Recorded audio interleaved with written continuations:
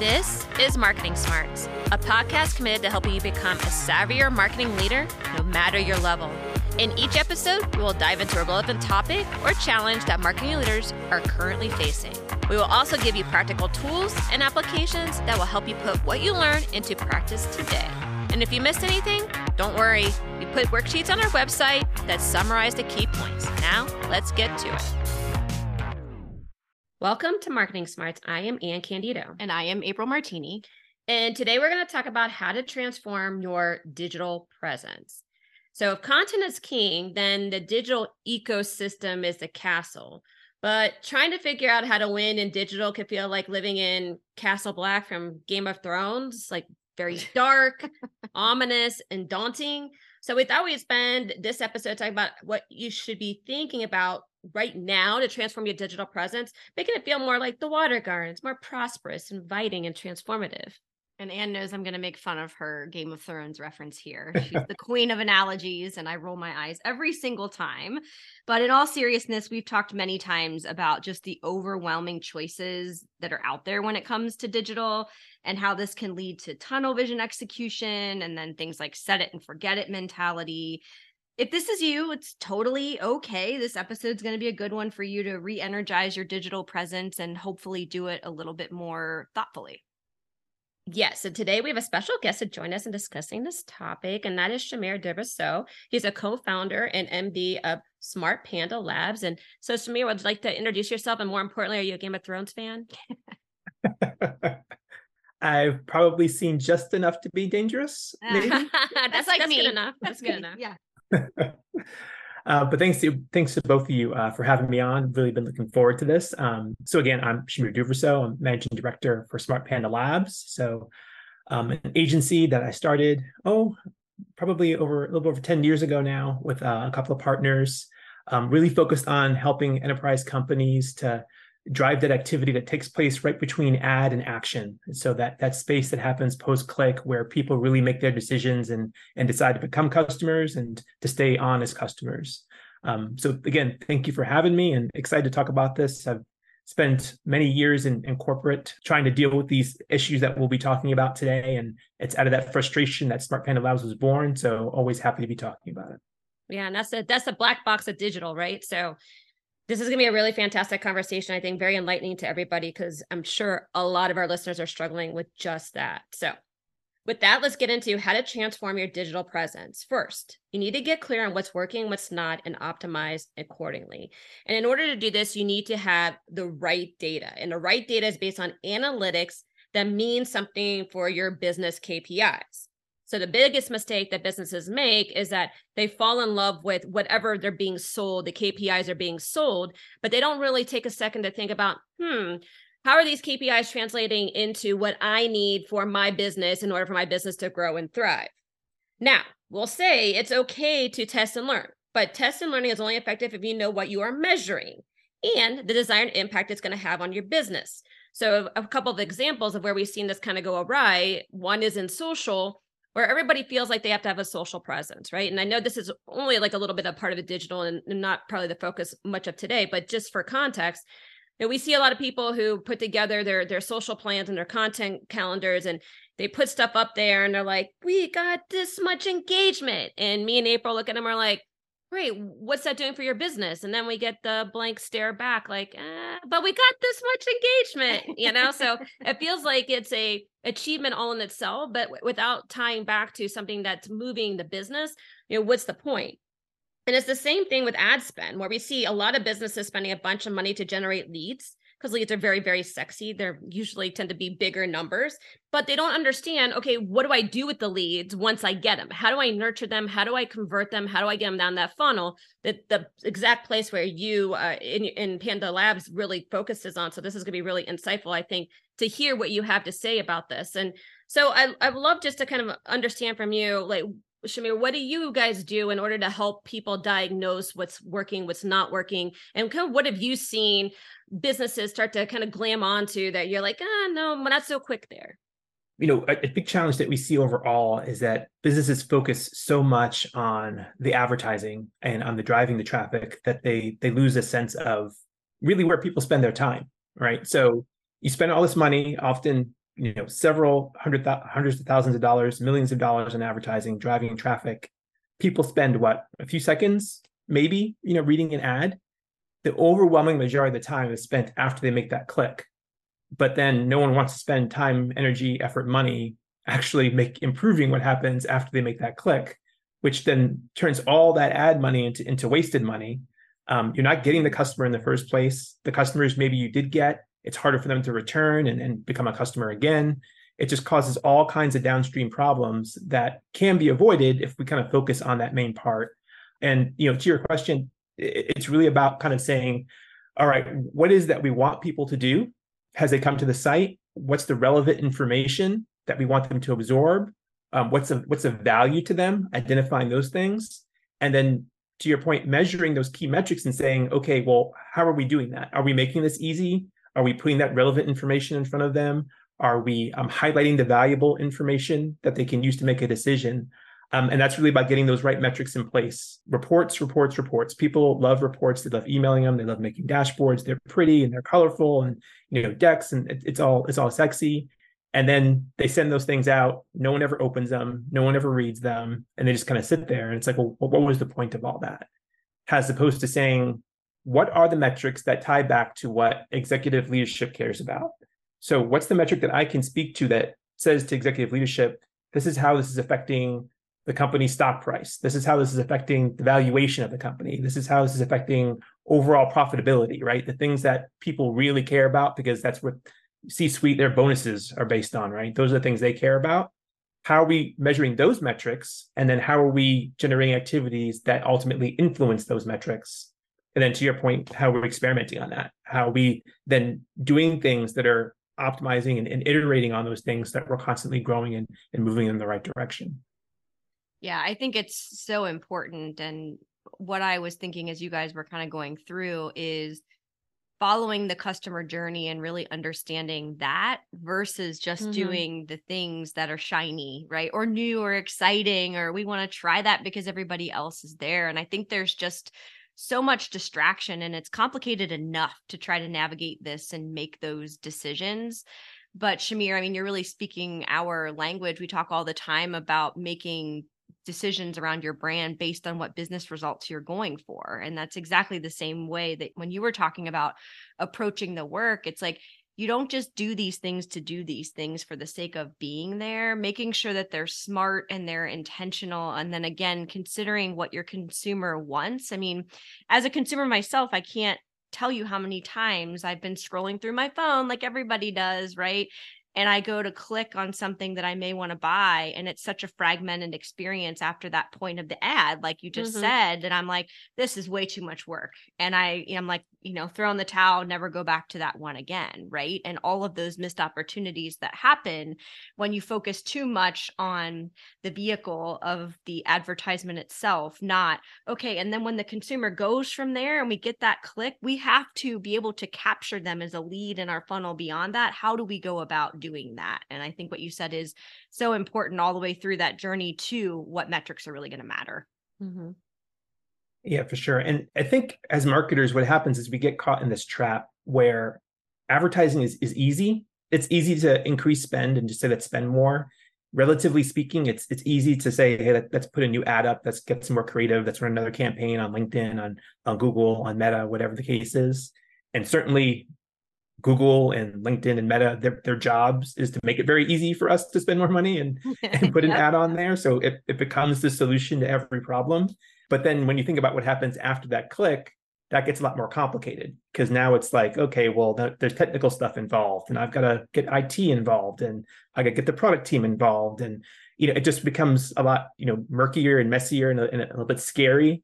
So it's like, let's just stay away from the scary stuff. That's a lot harder to do. That's just the easy stuff. Let's just throw more money at it. And I think we get caught in that cycle and that trap, and it just, it becomes addictive, and it's just easier to do. Yeah, but I'll beg to differ. Anybody who's been on the Meta back end, I don't think can attest to anything being easy. I mean, that is a nightmare. But that all aside, I think what you guys are saying is really, really informative. And I think if people are stuck, I would say start with the end in mind, right? And back it up from there. So a lot of times we start like with you guys said, like the sexy channel that, you want to go play on. But if you start in the end of mindset, okay, we want clients, customers, consumers to do this. So therefore we need to do this. And so how are we going to get them there? Well, we need something like this, and not like get yourself marred down into details or the how at that point in time, but just kind of map out, as you were saying, the consumer journey. But sometimes it's easier to start with the end in mind and work it back. And then you kind of see where the gaps are. And then it becomes very obvious. It's like, oh, well, we wanted them to go to this web page, and now the web page doesn't have a connection to anything for them to go buy, or an easy translation to anything to go buy. So it starts to kind of see it in a different way, which I think leads really nicely to the next point, which is make sure you're geared to convert. So all of that I just said is very, very important to consider in the way that you are setting up your digital presence, because this is the second biggest mistake people make. They prime the funnel, but then the funnel isn't optimized to convert, like we just said. So we see this again when when people are really enamored with Google ads, and they get these Google ads, but then they find that this call to action they have goes to a suboptimal website, like I just said. And so people just sit there, and then that doesn't close them. And we used to talk about that all the time at P&G, which is a stop, hold, and close. So a lot of people will get the leads, which is the stopping. They'll hold them until they get to the website, but then they can't close them. So then they know that something's wrong with the system, but don't know what to go do about it. And if I was going to bring my Game of Thrones analogy here, I would say this is like when you're going to go storm the castle, and you get the drawbridge down, but you can't get through the portcullis. Like, it's just sitting there, and it's this big, heavy iron thing, and you can't move it, right? Sure. Okay. Which is why April and I always approach digital from a brand standpoint. I mean, I know we sound like a broken record a lot, but it is the basis and the foundation for how you develop everything. So you need to really make sure that your brand is speaking the language of your consumer, your customer, your client, so that you can streamline that effort until you can get into that castle, because it does take a lot of effort to get past the noise that is out there in order to get through that castle. So like we said, you need to take a look at that journey.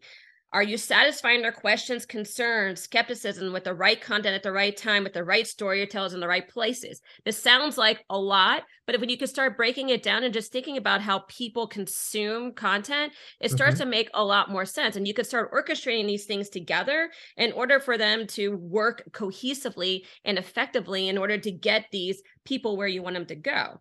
And if you can't ask for direct feedback. So a lot of times we'll do consumer research, and that'll help us really get those clues.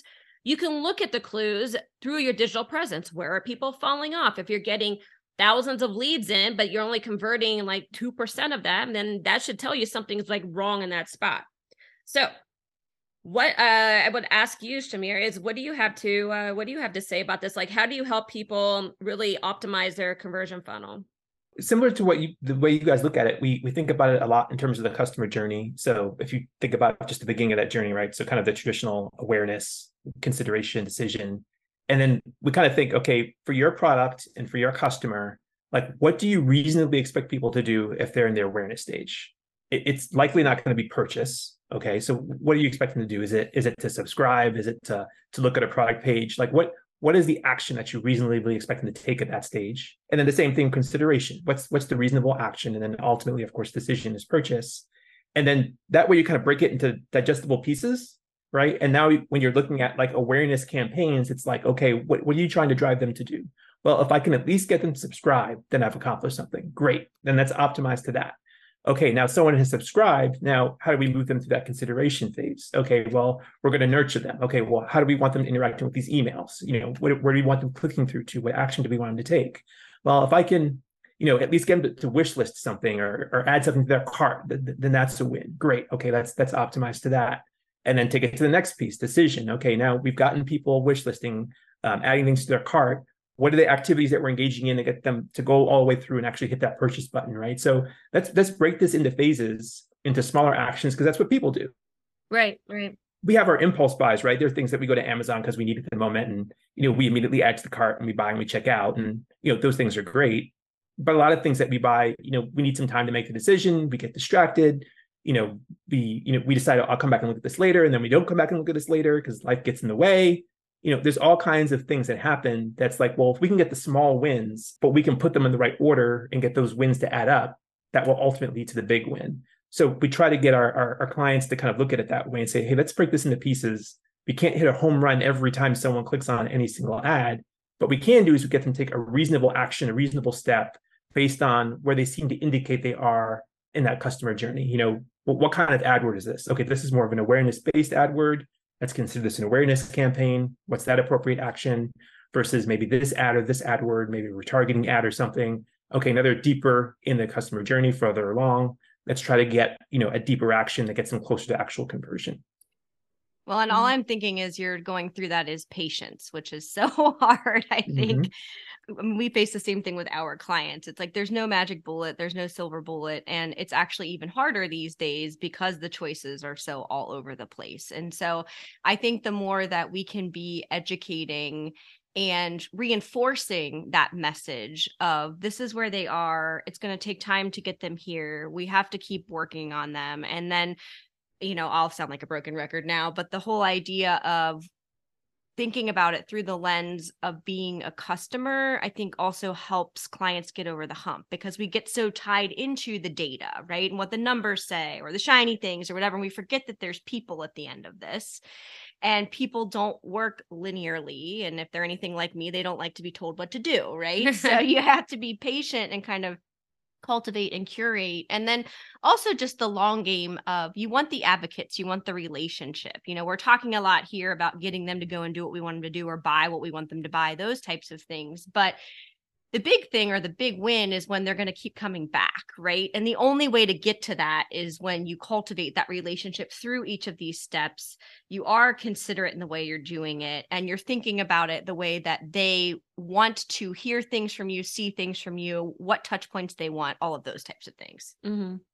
Yeah, I don't think people, to your point, April, kind of take a step back and kind of think, like, what do I do in those situations? Like, how do I get treated? And even if you make the analogy to Anne's point, since Anne loves illustrations,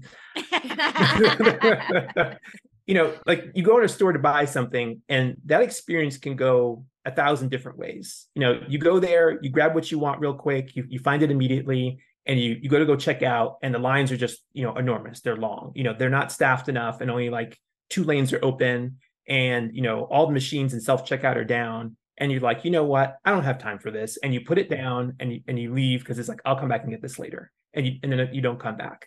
And you lost the sale, not because you didn't have the product, but because the experience of actually checking out and buying it it wasn't worth the effort, right?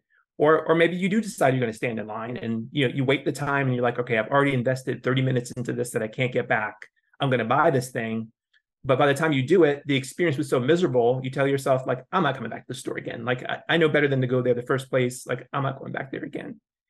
Now, take that, and that exact same thing happens online. How many purchases are being missed because the experience was poor? How many people, maybe who even do purchase because the experience was so poor and frustrating, are like, I'm not going back there. That was more work and effort than I want to spend in time in doing that. I'm going somewhere else because there are so many choices. And just kind of grounding it and saying, well, what do I do as a consumer? What do I do when I'm shopping either in person or online? That's what everyone else is doing too. Other people are just like you. There are thousands, tens of thousands of people who have that same experience you do. And if you just take the time to kind of look at things through their lens by looking at it through your personal lens, you'll recognize, hey, this is what's happening on your website. And you may think it's great and perfect and wonderful, because you know it so well and you're looking at it day in and day out. You know exactly where everything is, and you know all the little tricks and holes and patches that you need to to navigate and get through things. But other people don't know that, and that frustration costs companies a lot of money. Yeah, and I think you guys made a really good point that humans aren't algorithms, right? Either Right. might be using algorithms to try to reach people, but they themselves are not algorithms. And I think the biggest mistake we see people make is they do try to rush the process because they're trying to get that sale in the very first connection because they want the efficiency, they want the numbers, they want to continue to move on. They have all these objectives that they're trying to make. We all get that, except for the fact that it short circuits the opportunity to build a relationship that then pays dividends going forward too, because you're not just trying to make usually that one purchase, you're trying to make repeated purchases. You want these people to keep coming back. And that is a matter of gaining efficiencies, and so that's what actually brings your your cost of acquisition down and all those other numbers that make a lot of sense for growing businesses or are critical for growing businesses. So they're all very intertwined. And so if you don't think about it holistically as the ecosystem, then a lot of times these important interactions get missed.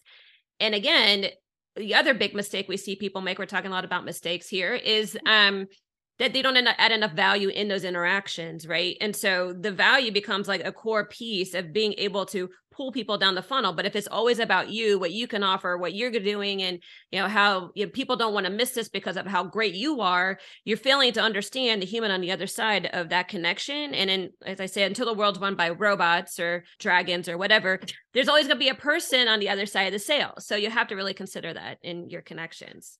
Oh, this is where it turns into a drinking game. How many references to Game of Thrones are we going to have? Is that listeners? A challenge, April? Because I can really load it in. I'm trying to be really edit myself, but I can do that. Marketing Smarts is sponsored by ScottMounts.com, SCOTTMAUTZ.com.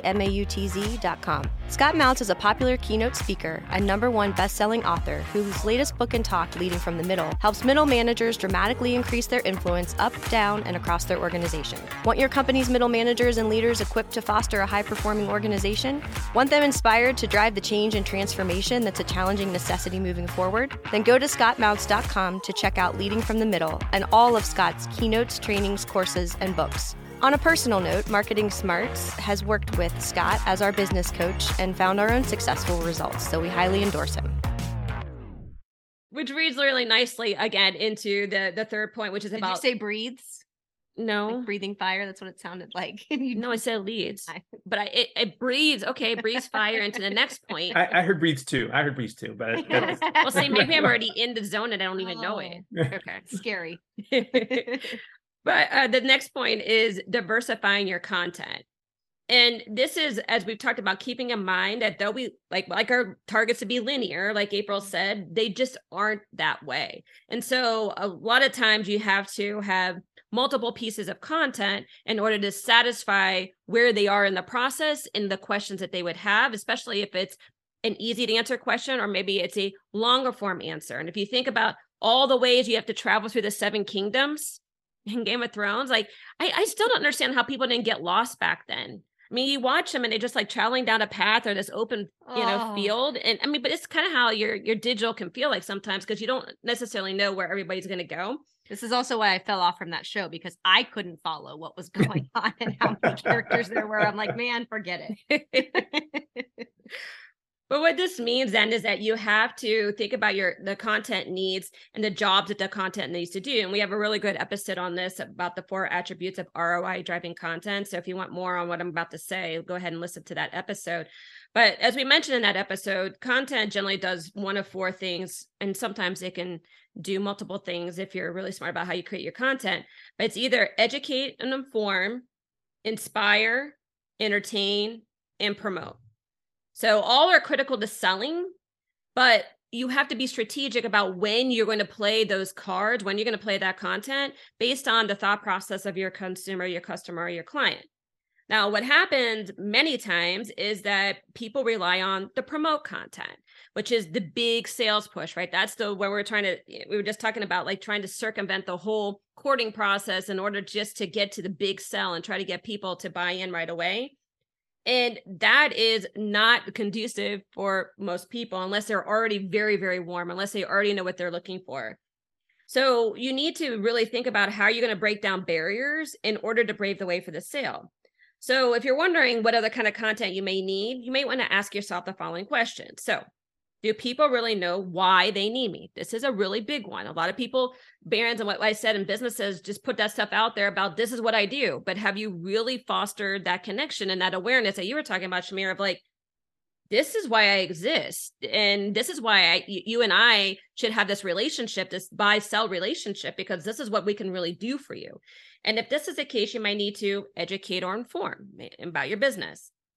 You might ask yourself, do people want me for my function or for my experience? If it's purely for function, you really need to consider that inspirational or entertainment-based level to really drive up the emotional integrity of what you're selling. Because really, as we've talked about a lot, people are buying the emotional impact of what you're selling. They're not just buying the thing. So remember, like all these relationships are made on an emotional level about what you can do in order to improve my life. Or you might ask yourself, do people get stuck at a particular place on the journey? We've just talked a lot about this. So maybe you need an education piece that addresses an FAQ, or maybe you need an inspirational piece telling your stories. This is really big for founders and startup businesses. Or an entertainment piece to dramatize a benefit. You need to really figure out why they're stuck. So Shamir, what's your POV here? What do you think about this? No, I think 100%. I mean, I think about it kind of in three ways, right? So I think about the fact that when people make a decision to say, I am going to, visit your website, however they get there, right? They're making a decision because on some level, they're trying to say, I'm making this choice. And what I need for you to do is I need you to give me enough information to make the decision to purchase, to buy, right? And some of that's just like, get out of my way. Like make it easy to do. Easy. Yeah. Because right. Because it's just like, I know I want this thing and I just need to make it as smooth as possible. Again, it's just like, I don't need 2 lines that are, each 20 people deep. I just need to be able to go out there, hit self-checkout, whatever, and walk out the store and be done with it. Because I know what I want. I just need, to be in and out with it. But of course, on top of ease of use, which I think is just like the fundamental kind of hierarchy of needs, that's like the most basic thing. Just make this easy to use as possible. Then we layer on top of that, well, okay, what's relevant? So what information do I need that's relevant to the product or service that I'm engaging in? And then layer on top of that, then what's valuable? Because information can be relevant, but it's not necessarily valuable. Like, okay, this is the right kind of information. It's about this thing I'm looking at, but you haven't answered the exact questions I have, right, to your point, and about what are those questions that people are asking? And are we surfacing those answers at the time and place they need them in order to make those decisions? So, ease of use, that relevance, of that value. And then to kind of make it just all the more complicated is that, well, it also depends on the audience of people you're speaking to, right? So you have these different, whatever word you want to use, personas, audiences, segments of people that you're interacting with, that are visiting your site. And what is valuable to them, what is easy to them, even what is relevant to them is different. It's going to change based on their own perspectives. And in the ideal scenario, we want to get 1-to-1, and we probably will in the future. If you watch any sci-fi movies or shows, there's always that they're calling you out by name and saying what you want. And we're getting pretty close to that now, but you want to at least kind of boil that down and say, well, what are the big groups? What are the big buckets of people that are coming? And how can I create those 3, 4, 5 experiences that are relevant and valuable and easy for each of those at least groups, right? So at least you have that foundation in place. And then, of course, you can begin to break those down into smaller groups and optimize and improve on that through experimentation. But at least having that foundation in place, answering those questions and understanding who you're answering those questions for, is going to be a great place for companies to be able to kind of start to build that foundation and then that framework to be able to iterate on that foundation and say, how do we constantly improve on that?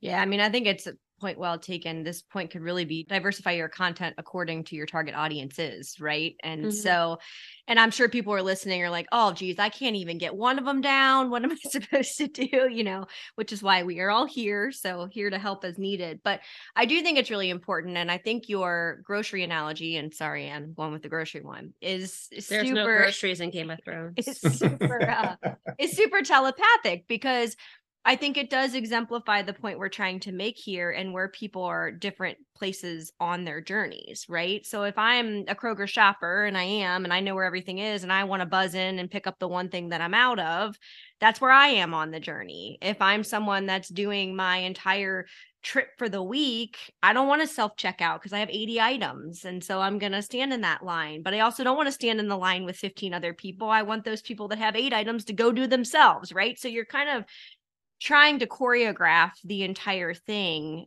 across the different needs based on the consumer. And so again, that point about taking it from that perspective versus what you want to push out there and identifying why people are coming to you, and also knowing that the reasons they're coming, depending on which audience they fall in, are going to be different. And you talked about the personas, and we do a ton of work in that space as well.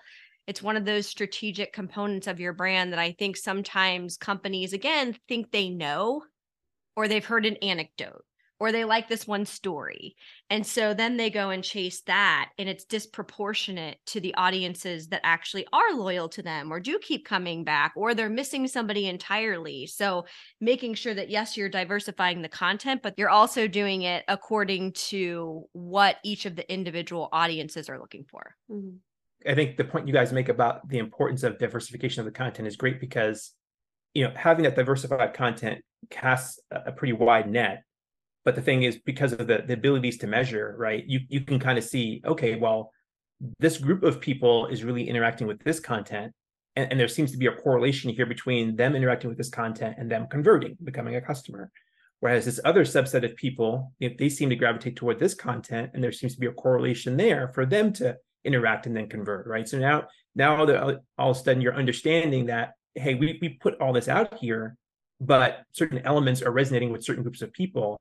And now you can begin to kind of make sense of it, right? So again, that's just your starting point. But now you're getting data and you're using the data to say, okay, I can be smarter about this now because I'm beginning to understand and see, okay, these people need this piece, but these people need this piece of content. And that's the beauty of the diversification, is that it allows you to begin to get the data that's meaningful and you can use to make those kind of decisions. Yeah, I love that. And I think that really helps to kind of formalize a structure, because I think where a lot of people sometimes get stuck is they're trying to serve too many masters, right? They're trying to reach everybody and they just don't know how to centralize the core of the offering, the message, the place where everybody lands into something that feels comprehensive enough to be viable for the business, but focused and direct enough that people actually know who you are and why they should want you and how you differentiate, which is the core parts of the brand. So I think what the upfront does, like the Google AdWords, for example, and we talked about a lot about the advertising, is it allows you to give the different ways in that will appeal to the different groups, but they're all coming to a centralized location. So a lot of times people get stuck and they're like, oh, I have to have different like landing pages for different people. I'm like, no, you don't need to have a different landing page for different people or a different website for different people or whatever. It's the way that you're engaging them that needs to be different. The way that they are coming into you or becoming aware of you or needing you may look different. I mean, I worked on the Tide brand forever, and at the core, Tide's a laundry detergent that works really, really well. But the reasons why people want it can be different. When you have little kids, you get a lot of stains. You want the stains to come out. As you get older, you might not have as many stains, but you want your clothes to look good and last longer. So that benefit, that core benefit of them, the way that Tide performs is the same, but the emotional way in that people really gravitate towards and makes your product the one for them, or your service, or however you're formulating your offering, is based on what they need in order for their lives to be better. Yes. So if you're thinking about it like that, that might help to kind of streamline and not get you guys and you guys, the listeners, all kind of bent out of shape about where do you go with this, right? Yes. So. Mm-hmm. CPG is a super great example because they tend to do such a good job of hitting those cues to the point where, and I'm sure you guys, because that's your world, that's your background, you can see, I'm sure when you see a commercial for a brand like that, you're like, okay, that commercial is for X. Like that commercial, that was for moms. Like that one's for, that's for this segment of the audience. Yep. That's for this demographic group, right? You can see it because it's like they're trying to speak to everyone, but not with a singular message, right?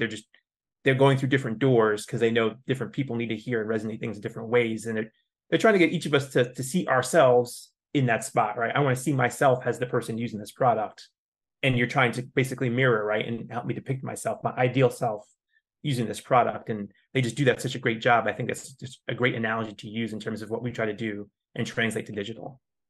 Right. And it works for B2B too. So if you're sitting there going, well, I'm not a CPG company, it's the same way with your B2B services. You orchestrate it the same way. Your messaging may be different, but you orchestrate it the same way. Yeah. Yep. So it'd be kind of like if you can't get through the drawbridge, you might scale the wall, or you might get in one of those little catapults that they use and they like shoot you over the wall. Right. Okay. All right. Moving along. You challenge number me. 4. Let's go. Number 4. All right. Number 4 for how to transform your digital presence is to prioritize the experience. And we've talked a lot about this, but let's put a much finer point on this. And that really, the part of this, or the big part of this, is really, this is where your differentiator is in your industry, right? The experience that you create, the emotional connection you create, the way that you improve people's lives, all of those things that we were just saying, is why your customers will continue to buy from you. And so creating that relationship has to be paramount because, like we said, we're all humans. Like I said, this doesn't matter if you're B2B or you're B2C. If you can tap into that emotional value you provide, you're exponentially going to increase your chances of making a sale, especially in the digital world, would tend to be a little bit cool, like Castle Black, right? And this is the reason why that this is true is because 90% of decisions are made emotionally.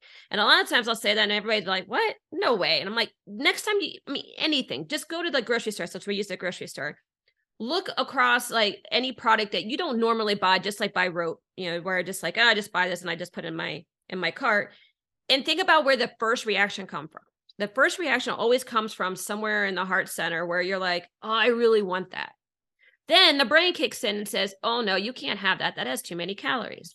Oh, no, you can't have that. That's too expensive. Oh, no. So your brain starts rationalizing that, but the decision for wanting it comes right there from your heart center. So think about that then the next time you're in a store or anytime you're buying something. And I think you're going to see that that is the case.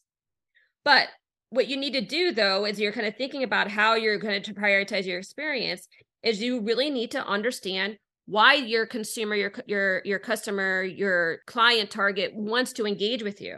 And then you take that and then you start to create that into your digital campaigns.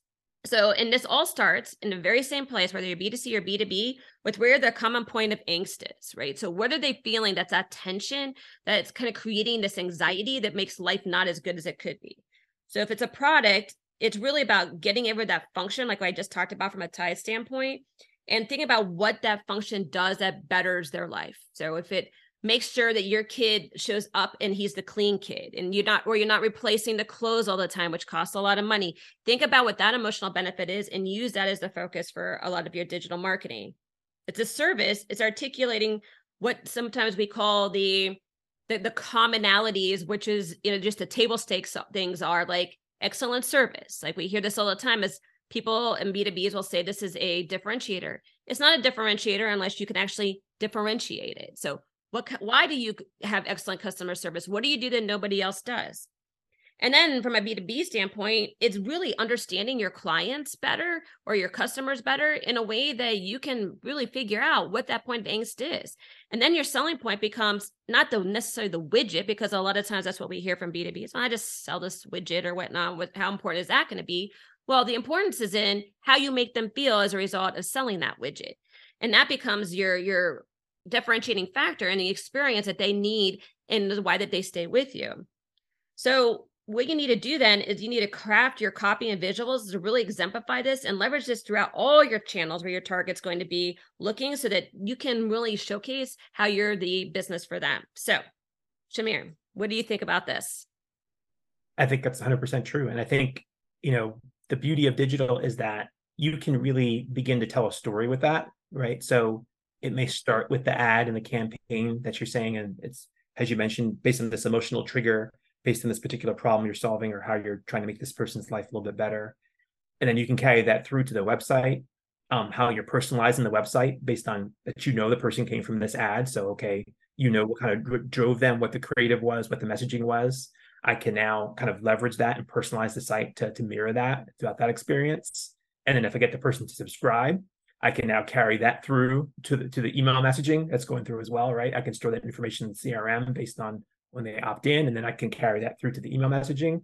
So I can continue to reiterate that story, right? I can continue to kind of hit those same emotional triggers all through their customer journey. Again, knowing people don't make a decision in a moment, but we're still hitting on those same triggers all throughout, right? And that's just helping them get over those humps and be just that much more comfortable with that ultimately emotional decision, because you've been hitting those emotional triggers in several different ways at several different times over the course of the days or the weeks it takes them to make that decision. So I think that's the beauty of it. I mean, again, going back to CPG, Tide, they may have just the commercials to be able to kind of make that emotional impact.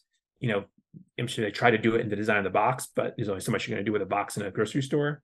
But with digital, you have so many more opportunities to be able to continue to kind of hit that in many different angles and different ways throughout that experience, that it can really, as you mentioned, really bring about retention in terms of saying, I'm going to keep this person as a customer.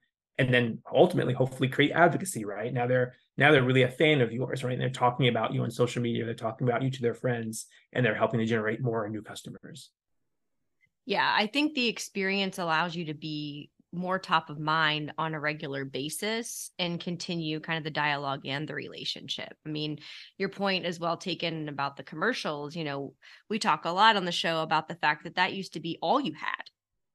And then we had, you layer in some other stuff like print and billboards, but the experience was fragmented because it didn't follow the natural path of our lives as consumers. And so now we have that opportunity, and I think it has opened so many doors, and it presents a way to very meaningfully have that relationship back and forth, quite frankly, all of the time, right? And not to say, I mean, we know you're not thinking about your tide every minute of every day.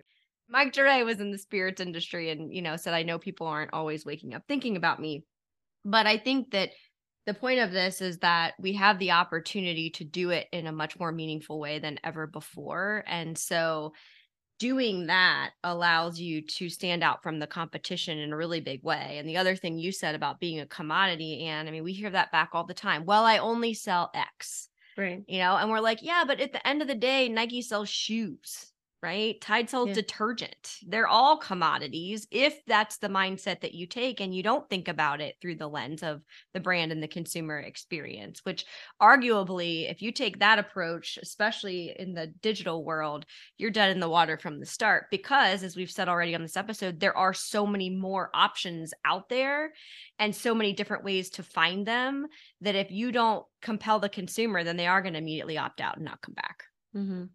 When I think about experiences, I always think of Chick-fil-A. You guys have Chick-fil-A out your way? Oh, yeah, of course. Yeah. And it's like, okay, you may like it better than, a chicken sandwich or whatever at another restaurant. And that's all fine. But I would argue my emotional driver for going to Chick-fil-A is I know the experience is going to be significantly better than 99% of the other fast food places I could possibly go to. Like, it's a much higher likelihood they're going to get my order right. They're going to be competent, like they're going to be nice. It's going to be fast. Like I don't want to deal with the nonsense anywhere else. And I can see a line that is long or longer at Chick-fil-A than it is at maybe another fast food place next door. But I still know I'm going to get the Chick-fil-A line faster than I will next door because they have their stuff together, right? It's about the experience, right? It's even to some degree less about the food as much as it is the experience that I'm getting there. And again, that can be translated obviously to the online. The experience can be such a huge driver, and to both your points, such a huge point of differentiation for so many brands out there. It's a chicken sandwich. It's chicken. Like, this isn't complicated. It's chicken. But the experience is the differentiator. And all I have to do is say the name and the experience, that emotional reaction automatically comes out because they've done such a good job of delivering on that experience. Shamir, I was going to ask you, do you have any best in class examples for brands or businesses that have totally mastered the digital presence, that if any of our listeners wanted to kind of go back and kind of engineer it and kind of see, and maybe some of the clients that you worked on to demonstrate any of your work? It's a lot of the newer brands that I think do a good job of that. And the ones I think that were born in the digital space that do a really good job of that. So like I get my razors through Harry's. That's a brand I think about like Native, like a lot of those brands that were kind of born in the world of digital. I think they didn't have the morass of kind of the legacy history of so many enterprise companies that they had to kind of dig through or are still digging through to kind of figure out how to make, this system or this person talk to this other system and this other person to make things happen to create a good experience for the customers. So I think because they had the advantage of being able to build things from the ground up, they can build a much cleaner, smoother experience that just ends up delivering much better for people. So I think about just in general, like brands like that, some of those kind of newer kind of digital born brands, I think are always a good place to start because they tend to have a much smoother experience because it's been more straightforward for them to be able to create that experience. And of course, it's not to say enterprise companies or legacy companies can't do that. It's just a matter of saying, okay, this is what we're trying to accomplish. And I can't remember, one of you made that point at the very beginning of our conversation, like start with what is it you're trying to reach and what is it you're trying to accomplish? And then it's a matter of kind of creating that roadmap of like, well, how do we get there? Well, in order to do that, we need to do this. Okay, great. And what do we need to do before that? Well, then we do this, right? And you kind of work your way. And now you're just creating that roadmap that gets you to that ultimate destination.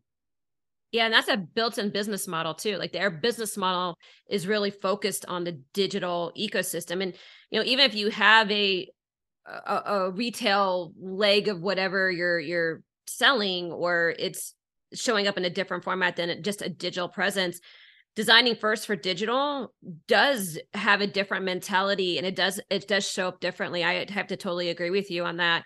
Than for these enterprise brands who have traditionally been through different channels and now trying to hop on that train, because the mindset's different. The way that they approach how to sell is different. And so you almost have to kind of retrain the mind to think more in that digitally conducive ease of access, all of these things that the digital kind of mandates. You have to almost retrain your mind to think like that versus saying, well, I'm just going to take my retail channel, I'm going to basically make it an e-commerce channel on digital, right? So it's a totally different mindset. So I think those are really great examples. But you can continue to use native, but you have to switch from Harry's. That's my only thing. Since Coming from Procter & Gamble, she can't support Harry's. Oh, I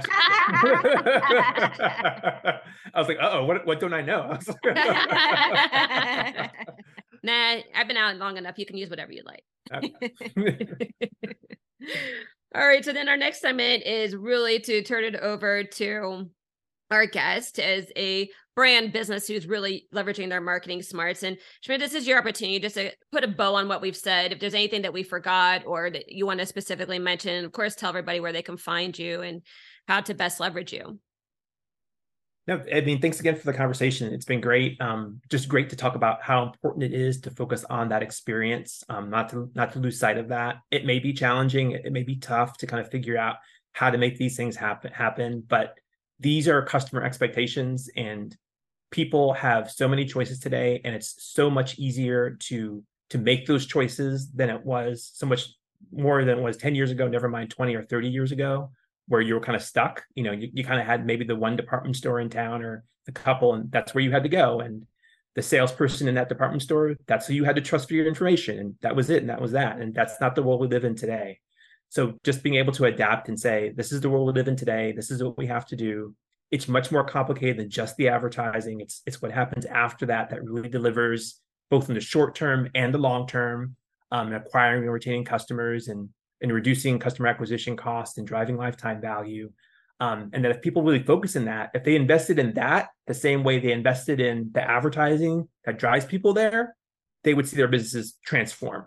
I mean, it would be a transformative experience. And to me, to us at Smart Panda Labs, that's really what digital transformation is about. It's about empowering those kinds of experiences that you want your digital customers to be able to have. So thank you for having me. Thank you for allowing me to talk a little bit about Smart Panda Labs and what we do. And certainly people can visit us at smartpandalabs.com, or they can follow me on LinkedIn if they'd like to. I would probably argue they will not find another Shamir Duverseau on LinkedIn. So it should be pretty easy to find me. It shouldn't be an issue there. And thanks again. Awesome. All right. So let's just recap how to transform your digital presence. First, get clear on what's working, what's not, and optimize accordingly. In order to do this, you need the right data and what success looks like for your business. Second, make sure you're geared to convert. Take a look at your digital consumer customer client's journey. Are you satisfying their questions, concerns, skepticism with the right content at the right time, with the right stories in the right place? Which is also to what Shamir was just saying about that middle part. Are you really focusing on that middle part? Third is diversify your content. Consider whether you need to educate, inform, inspire, entertain, promote in order to close your target. And finally, prioritize the experience. The biggest marketing industry differentiator is the experience people have when engaging with you. Leverage this in your digital campaigns. And with that, we'll say go and exercise your marketing smarts. Still need help in growing your marketing smarts? Contact us through our website, forthright-people.com. We can help you become a savvier marketer through coaching or training you and your team, or doing the work on your behalf. Please also help us grow the podcast by rating and reviewing on your player of choice and sharing with at least one person. Now, go show off your marketing smarts.